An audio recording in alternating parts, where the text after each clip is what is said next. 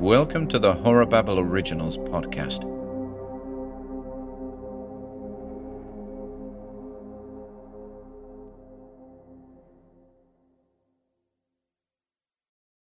Letters from the Village by Ian Gordon. Of all the distant objects on Federal Hill, a certain huge, dark church most fascinated Blake. It stood out with a special distinctness at certain hours of the day, and at sunset the great tower and tapering steeple loomed blackly against the flaming sky. It seemed to rest on especially high ground, for the grimy facade and the obliquely seen north side with sloping roof and the tops of great pointed windows rose boldly above the tangle of surrounding ridgepoles and chimney pots. Peculiarly grim and austere, it appeared to be built of stone, stained and weathered with the smoke and storms of a century and more. H.P. Lovecraft, The Haunter of the Dark. To reflect upon what I now know to be true seems almost trivial, but the journey and the subsequent revelation is of such significance that I feel the penning of this manuscript is the only way to make sense of it all. But it isn't for my benefit.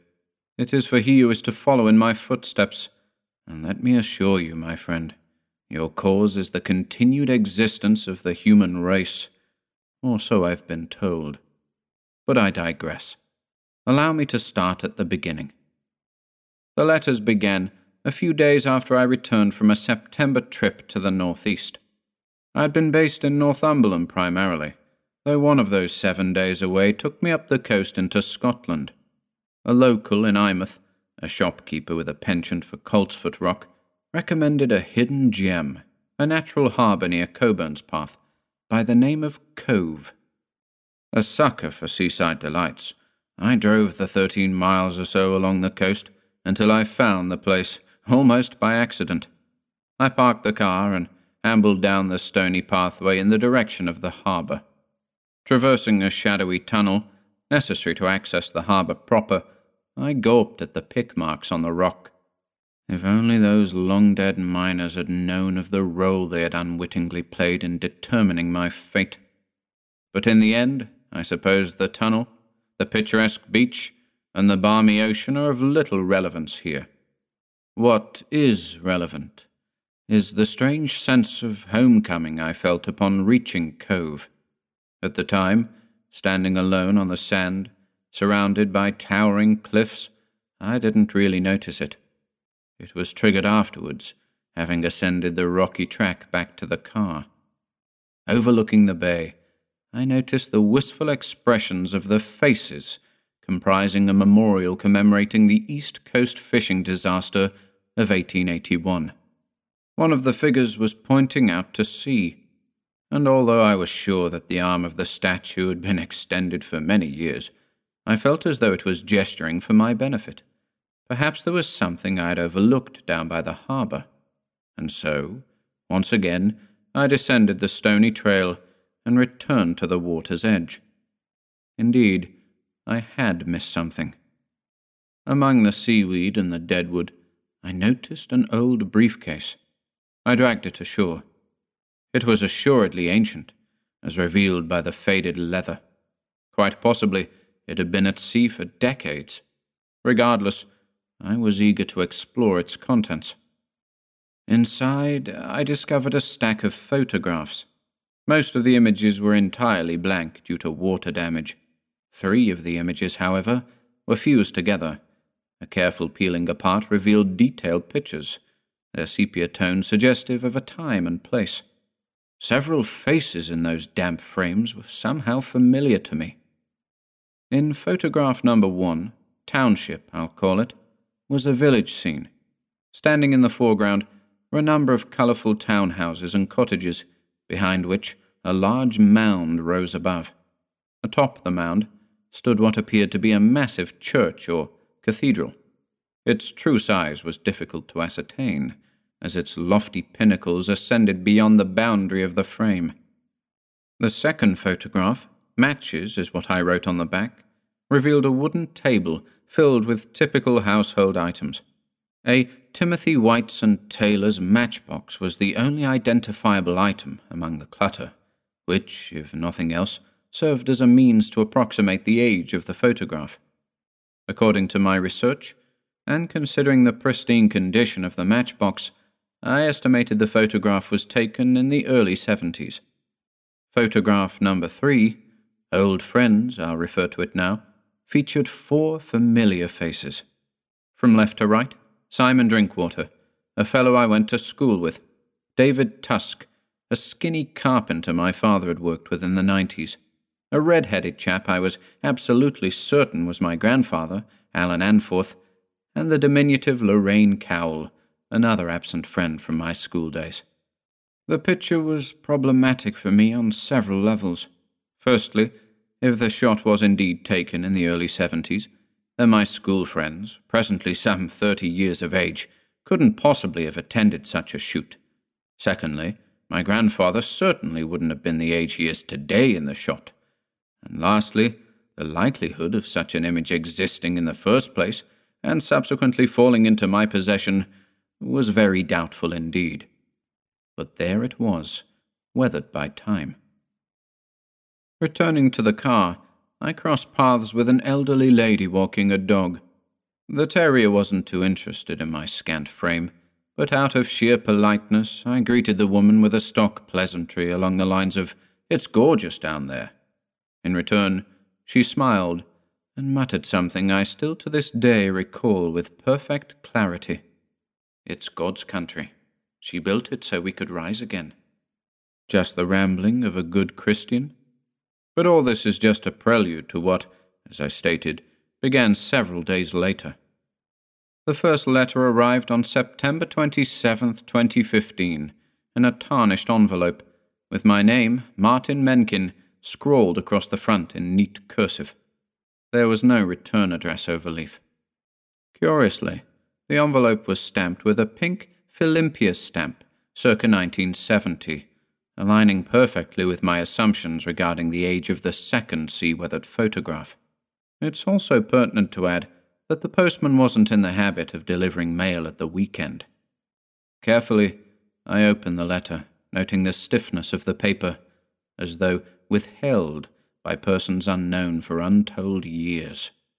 I unfurled the single piece of lime paper within and studied it. It read as follows. "Dear Martin, I hear you're thinking of paying us a visit. I can't encourage you enough. Dick's got a contractor working on Cotton Row. I assure you, the stones are as bold as Marie said they would be. You'd love it. It's got that sense of yesteryear you're always talking about. Think of the view over Ambleside from Royston's. Imagine that, then picture a mighty cathedral atop Todd Crag. Oh, Martin, you won't believe it. You simply have to see it with your own eyes. It's hardly surprising Maria's kept it a secret all this time. It's just unbelievable. When the forest welcomes you, it truly welcomes all of you, if you get my meaning. I do hope you'll visit. You won't want to leave, I promise you that. Love and wishes, Deirdre." I felt strange reading those words. There was a personality in that prose that resonated with me somehow, but it was illusory. It had to be. To fully appreciate the implications of that old note, I feel it's important to tell you, my friend, a little more about myself. I was born in 1983, back when fashion was absurd, and the synthesizer defined popular music. Never one to dwell on the merits of the present, I spent my formative years looking backwards, always backwards. Memories of intimate moments were exquisitely powerful, and consistently outweighed the sensations of the present. This feeling was amplified as I entered puberty, and further still as I achieved adulthood. Relationships were fiery, and, poetically I suppose, were consistently extinguished by the gusts of the present. If I were to sum up my life experience in a single word, it would be this: melancholy. And so the letter, that simple, tattered offering from the past, pulled at my heartstrings, imploring me to pursue its shadowy suggestion, through untold passages of time and worlds unknown. I felt as though I'd been given the key to a hidden kingdom, another dimension, a realm in which the romantic fantasies and dreamy escapades of a man out of time were tangible, albeit forgotten. Then came the second letter, lending further credence to my absurd fancies. It too was signed Deirdre. The name didn't mean a thing to me. But again, there was something in her handwriting that struck a chord. It read as follows: Dear Martin, we're so very happy to be hosting you at last. You'll be staying at Ivy Cottage. It's the blue cottage overlooking the brook. The access road is a little tricky to find, so we'll send Dick to meet you in Wooler. If we say October 2nd, 12 p.m., I hope that works. The end of Station Road should suffice, by the water. I can't wait to see you, old friend. Take care till then. Love and wishes, Deirdre. The letter wasn't dated, though it was October 1st when I received it, leaving me fewer than 24 hours to contemplate the appointment. I felt an irrational desire to drive to the Northumberland village of Wooler on the off chance it was indeed intended for me. But how could it be? The name and address was simply a coincidence, wasn't it? But in the end, I didn't make the journey. Instead, I sat and pondered the letters and the curious faded photographs from the water-damaged briefcase. There were 22 images in total.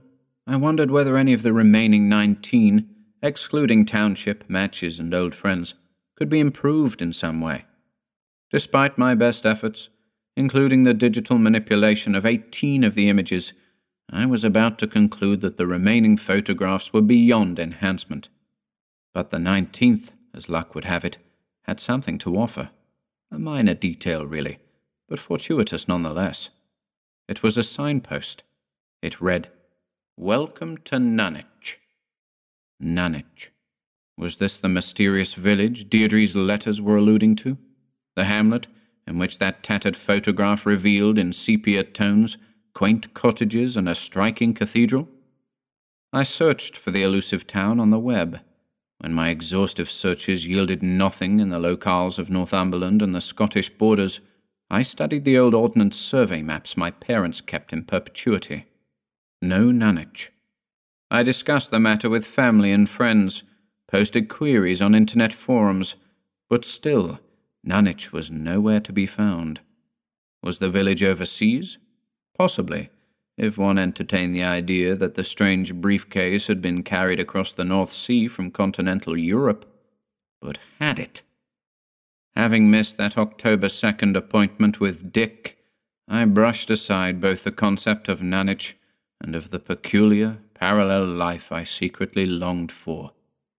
And then the third letter arrived. I noticed the difference immediately. The penmanship on the envelope was rough and impatient, premonitory of the disappointment scrawled within. Again, I opened the letter carefully, mindful of the ripened paper's delicacy.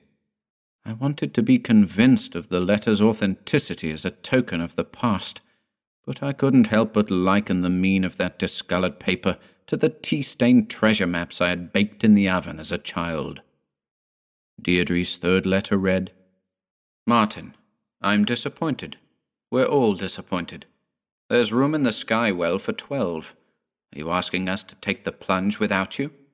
Dick says he'll give you another chance, but I have to tell you, Simon and Lorraine have all but given up on you. They say you don't care, that you've given up. The defense cannot operate with 11. We need you. Marie doesn't trust outsiders as it is.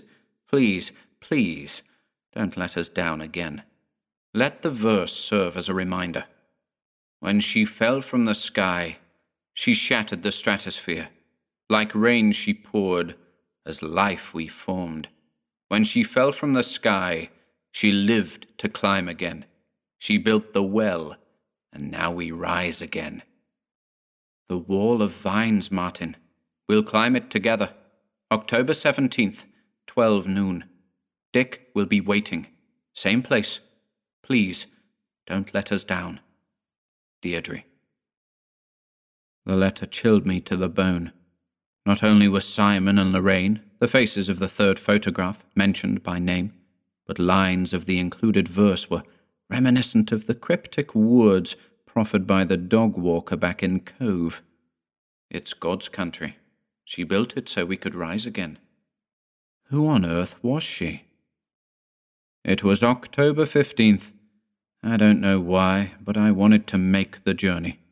It's assured that strange things happen in these lives we live, though the rational mind tells us that synchronicity is nothing more than coincidence. But I'd never been one to shy away from superstition. I worshipped the idea of the weird and wonderful entering my life. I wanted to pursue it to its end, even if that end was foreseeable and ultimately mundane. Who was it that said the destination is unimportant? It's the journey that counts. And so I decided to hit the road, hopeful a local or two in Wooler might have heard of what was presumably a ghost town, the village of Nunwich. If not, perhaps the aforementioned Dick would be there to meet me at noon. At the time, I lived in the northwest of England, in a small, historic hamlet nestled in the shadow of the West Pennine Moors. The drive to Northumberland was some 3 hours by car, and, a lover of northern England's majestic heaths and dales, I, as was my preference, opted for the scenic route. That was the morning of October 17th. I was determined to reach Wooler before noon. I pulled into town just after 10 a.m. and parked in the centre, just off High Street. The quiet town of Wooler was especially tranquil. The shops, the deli, apothecary, butcher's and general store were all closed, but the post office appeared to be open, and so I entered, intent on broaching the subject of Nunwich. The clerk, an elderly lady with a grimace like a corkscrew, tipped her head in my direction as I approached. Despondent and in muted, disgruntled tones, she claimed she'd never heard of the place, her certainty the result of being married to a member of the Northumberland County Historical Society. How convenient. Abandoning my line of inquiry, I stepped back onto the chilly street, gazing in a northerly direction. A dog walker approached, a senior gentleman in a beige overcoat, an overweight Jack Russell close at his heels. Quizzing the old fellow, who was just as nonchalant as the lady in the post office, he misheard my pronunciation of Nunwich. "Dunwich?" he croaked. I assured the man I was not in search of Dunwich. Traversing Church Street and the Path, Ramsey Lane and Oliver Road, encounters with members of the general public were fleeting, though one exchange with a youngster on a bike at the top of Broomy Road left a lasting impression. I collared the boy as he emerged from an anonymous-looking lane. Nunwich?" was his response to my question. "The place in the mist?" But he was unable to elaborate, as something to my rear apparently caught his attention and compelled him to flee. Despite my efforts, I was unable to keep up with him, as the rusty old bicycle carried him away at speed. The time was slipping away. My watch read 11:46. My meet and greet with Dick was imminent, if it was my meet and greet. And so I returned to the car and headed in the direction of Station Road. Stepping away from the parked car at 11:56, I made my way to the banks of Wooler Water. The area had been wet of late, and as such the brook was engorged, roaring by me uncharacteristically. You see, I'd visited Wooler twice before, in the summer months, and had found the brook to be rather quaint.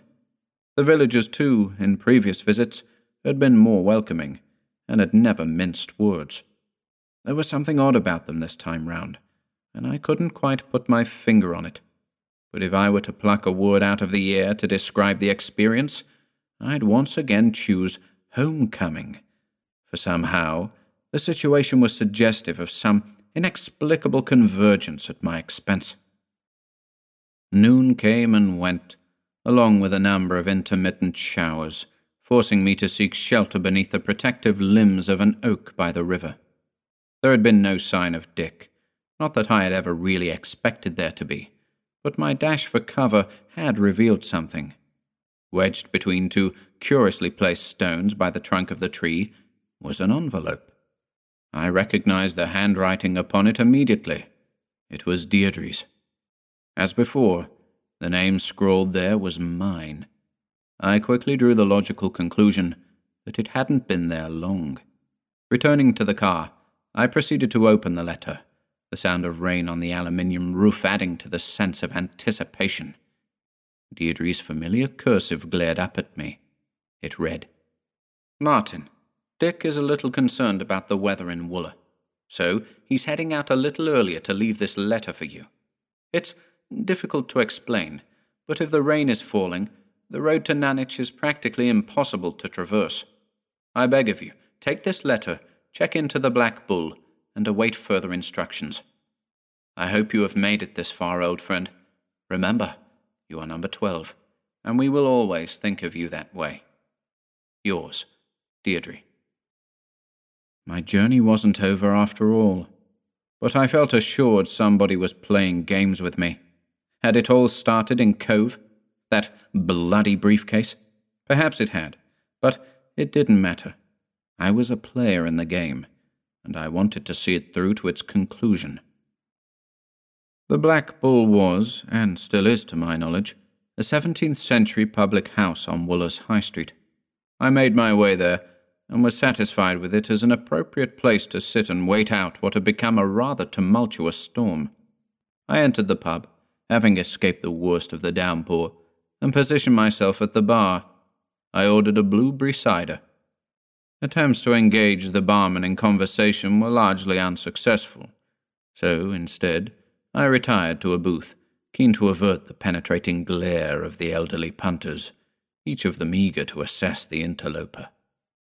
Eventually, having grown tired of the clandestine whispering and surreptitious eyeballing, I followed through on Deirdre's suggestion to check into the hotel and decided to await further instructions in one of the rooms upstairs. It was quiet up there. I gazed out onto High Street, watching the hustle and bustle of the town's denizens. At around 4 p.m., I drifted off. When I awoke, I immediately glanced at the clock beside the bed. It displayed 6:45 p.m. It was dark outside, giving license to the oppressive glare of dim, yellow street lamps. Approaching the window, I glanced across the street. The storm had ceased, and the town was deserted. There was an eerie stillness about the place. Heading downstairs into the pub, I was surprised to find the place empty, though the lights were on, and a few of the tables still held the remnants of pub grub and pint mugs. Peculiar. I proceeded out onto High Street through the open door, and again came upon that desolate scene, the glare of dim street lamps and the subtlest vapour hanging in the air. Looking north in the direction of Glendale Road, I noticed a figure at the junction of the two streets. It was signalling me with a wave of its hand. Could this be the elusive Dick? Noting no other signs of life on the deserted thoroughfare, I headed towards the figure as it retreated onto Glendale Road. I proceeded a mere 20 paces in order to reach the junction, but was shocked to discover that the shadowy character had continued several hundred paces or more along the road, and was now little more than a blot on the horizon. I followed. This game of cat and mouse persisted for what felt like an eternity, until eventually I found myself standing at the end of a mist-veiled, tree-lined highway. The trees towered interminably into the sky, and I could barely discern the canopy in the fog. The figure had disappeared, leaving me quite alone. Undeterred by the bewildering situation in which I found myself, I stepped forth into the gathering darkness of the unmarked road. I followed that highway for what felt like hours, the scenery black and unchanging as I progressed. Then, quite suddenly, an incredibly familiar signpost met my eyes, a board bearing the words, "Welcome to Nanitch." I'd made it. The elusive village of Nanitch, under a cloud of mist. and so my guide must have been Dick, though his indefinable nature had left a sizable thorn in my mind. If this whole thing was an elaborate ruse of some sort, where were the other perpetrators? Practical jokes require an audience, do they not? Witnesses? The culprits were insistent upon keeping themselves at a safe distance. But why?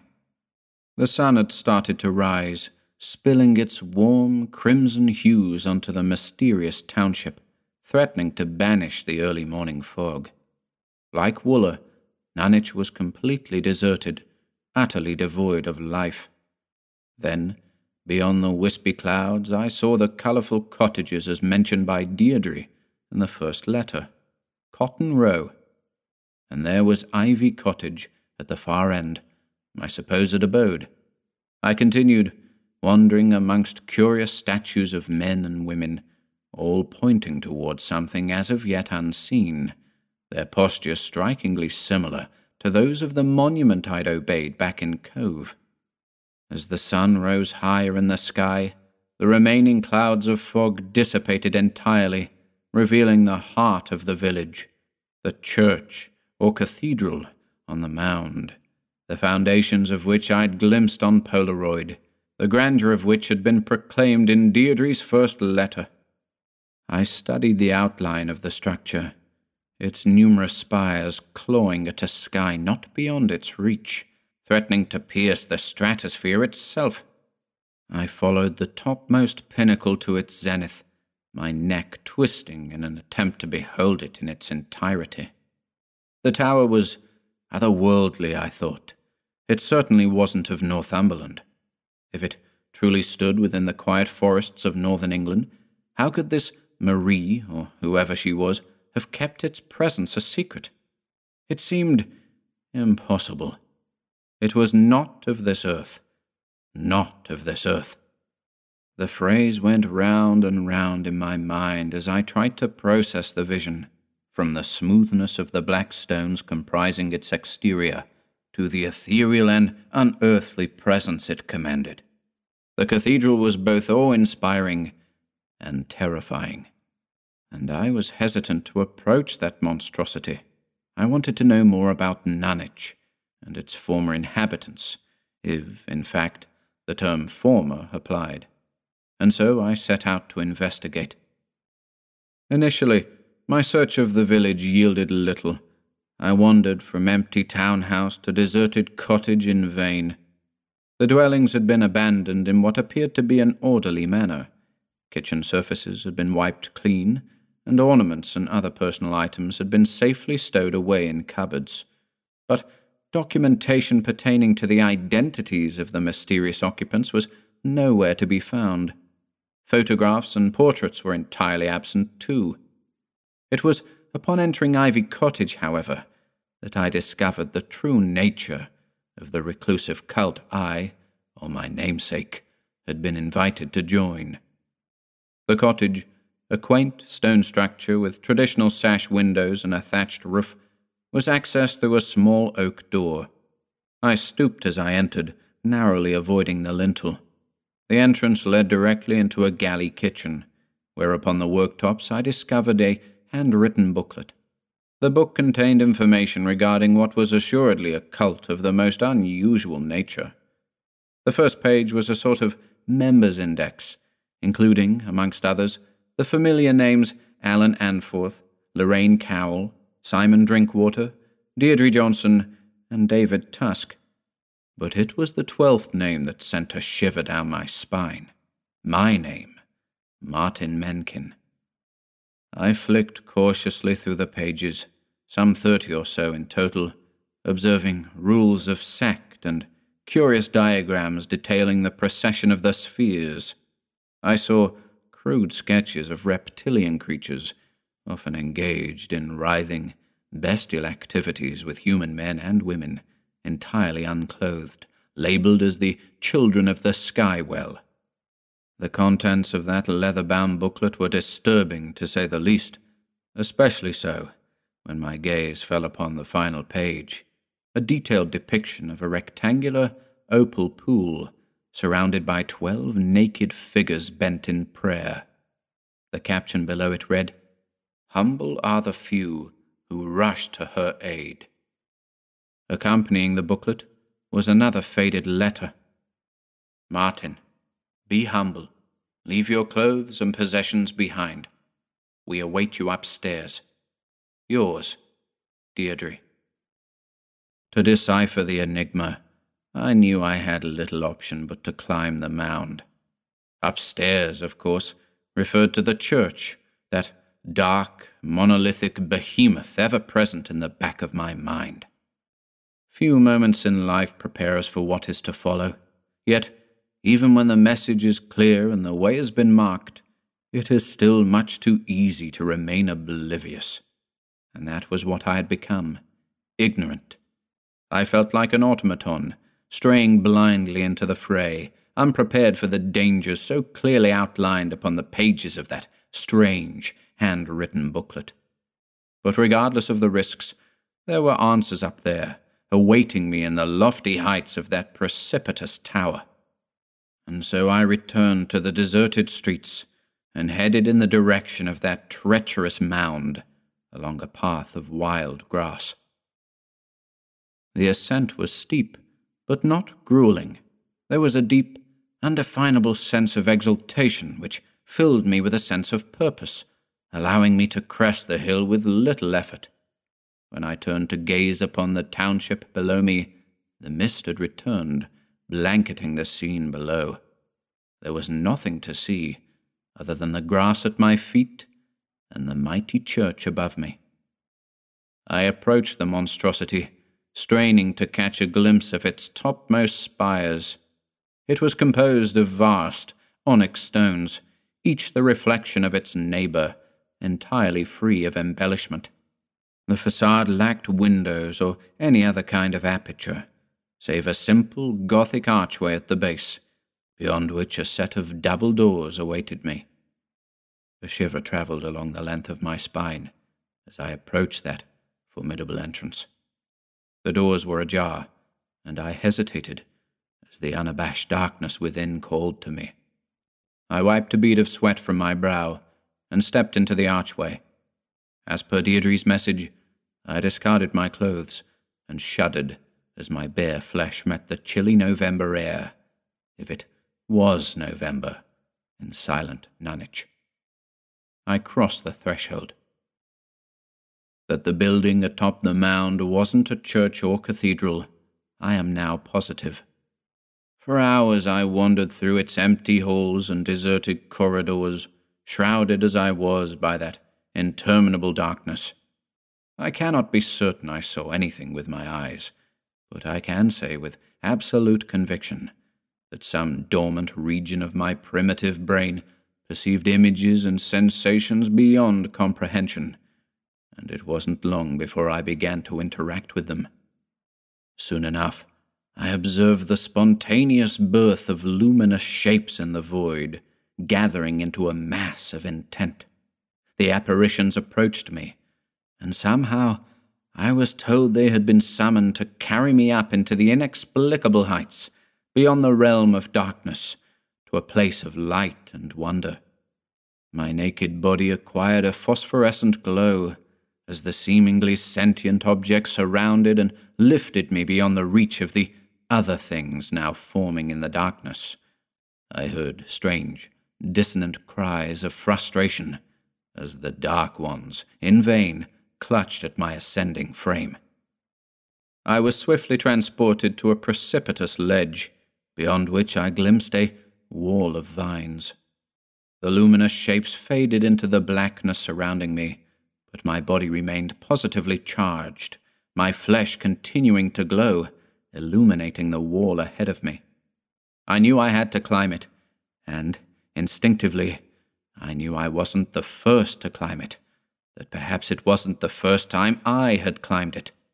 But all too quickly, my skin was losing its radiance, and, aware of the malevolent, dark ones in the shadows, I commenced the climb.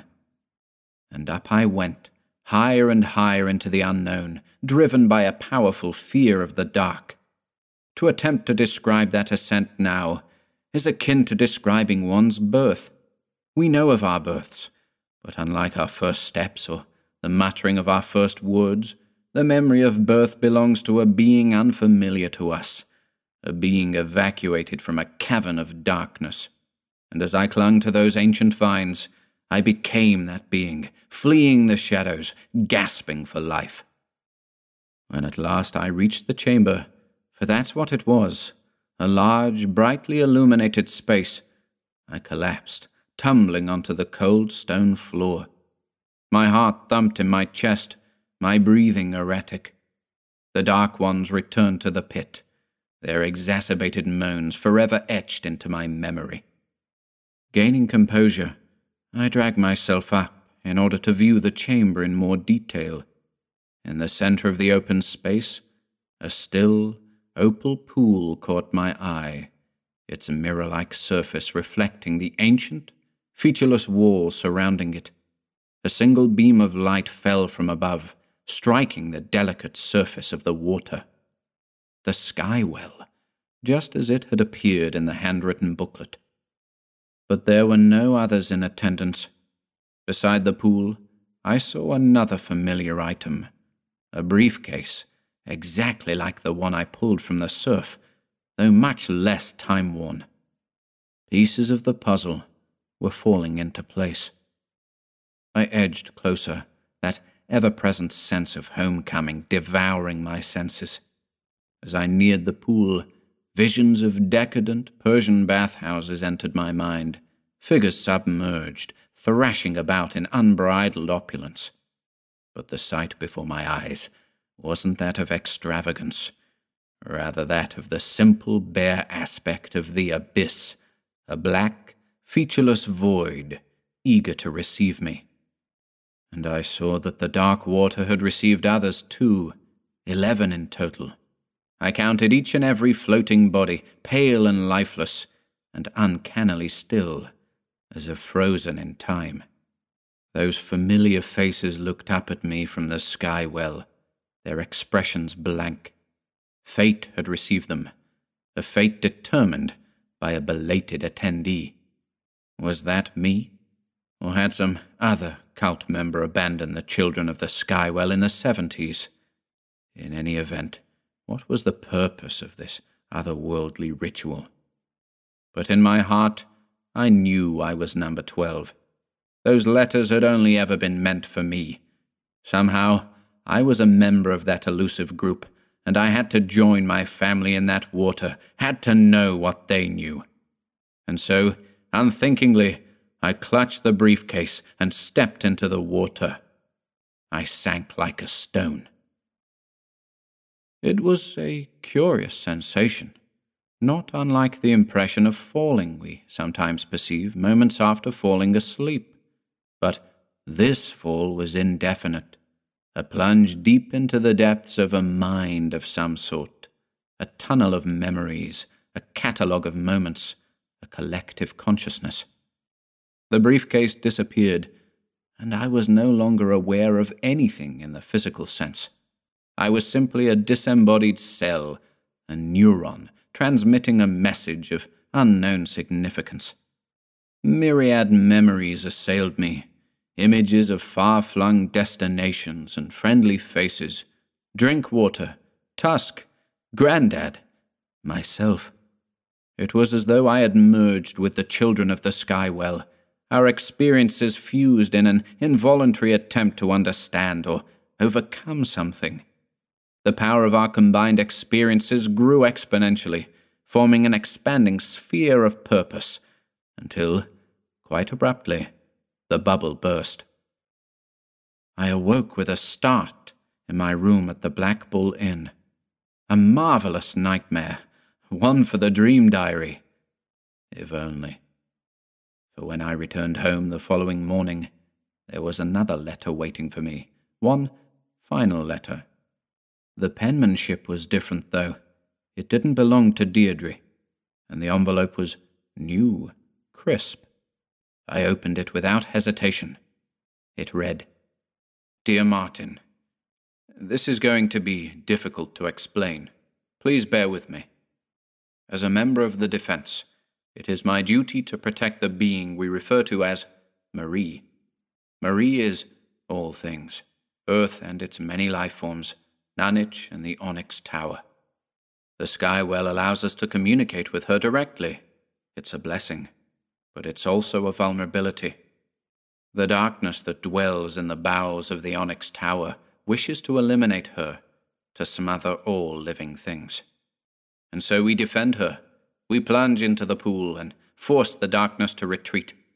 But our efforts thrust us into the past, to begin the search for the Onyx Tower anew, to drop into the sky well over and over again.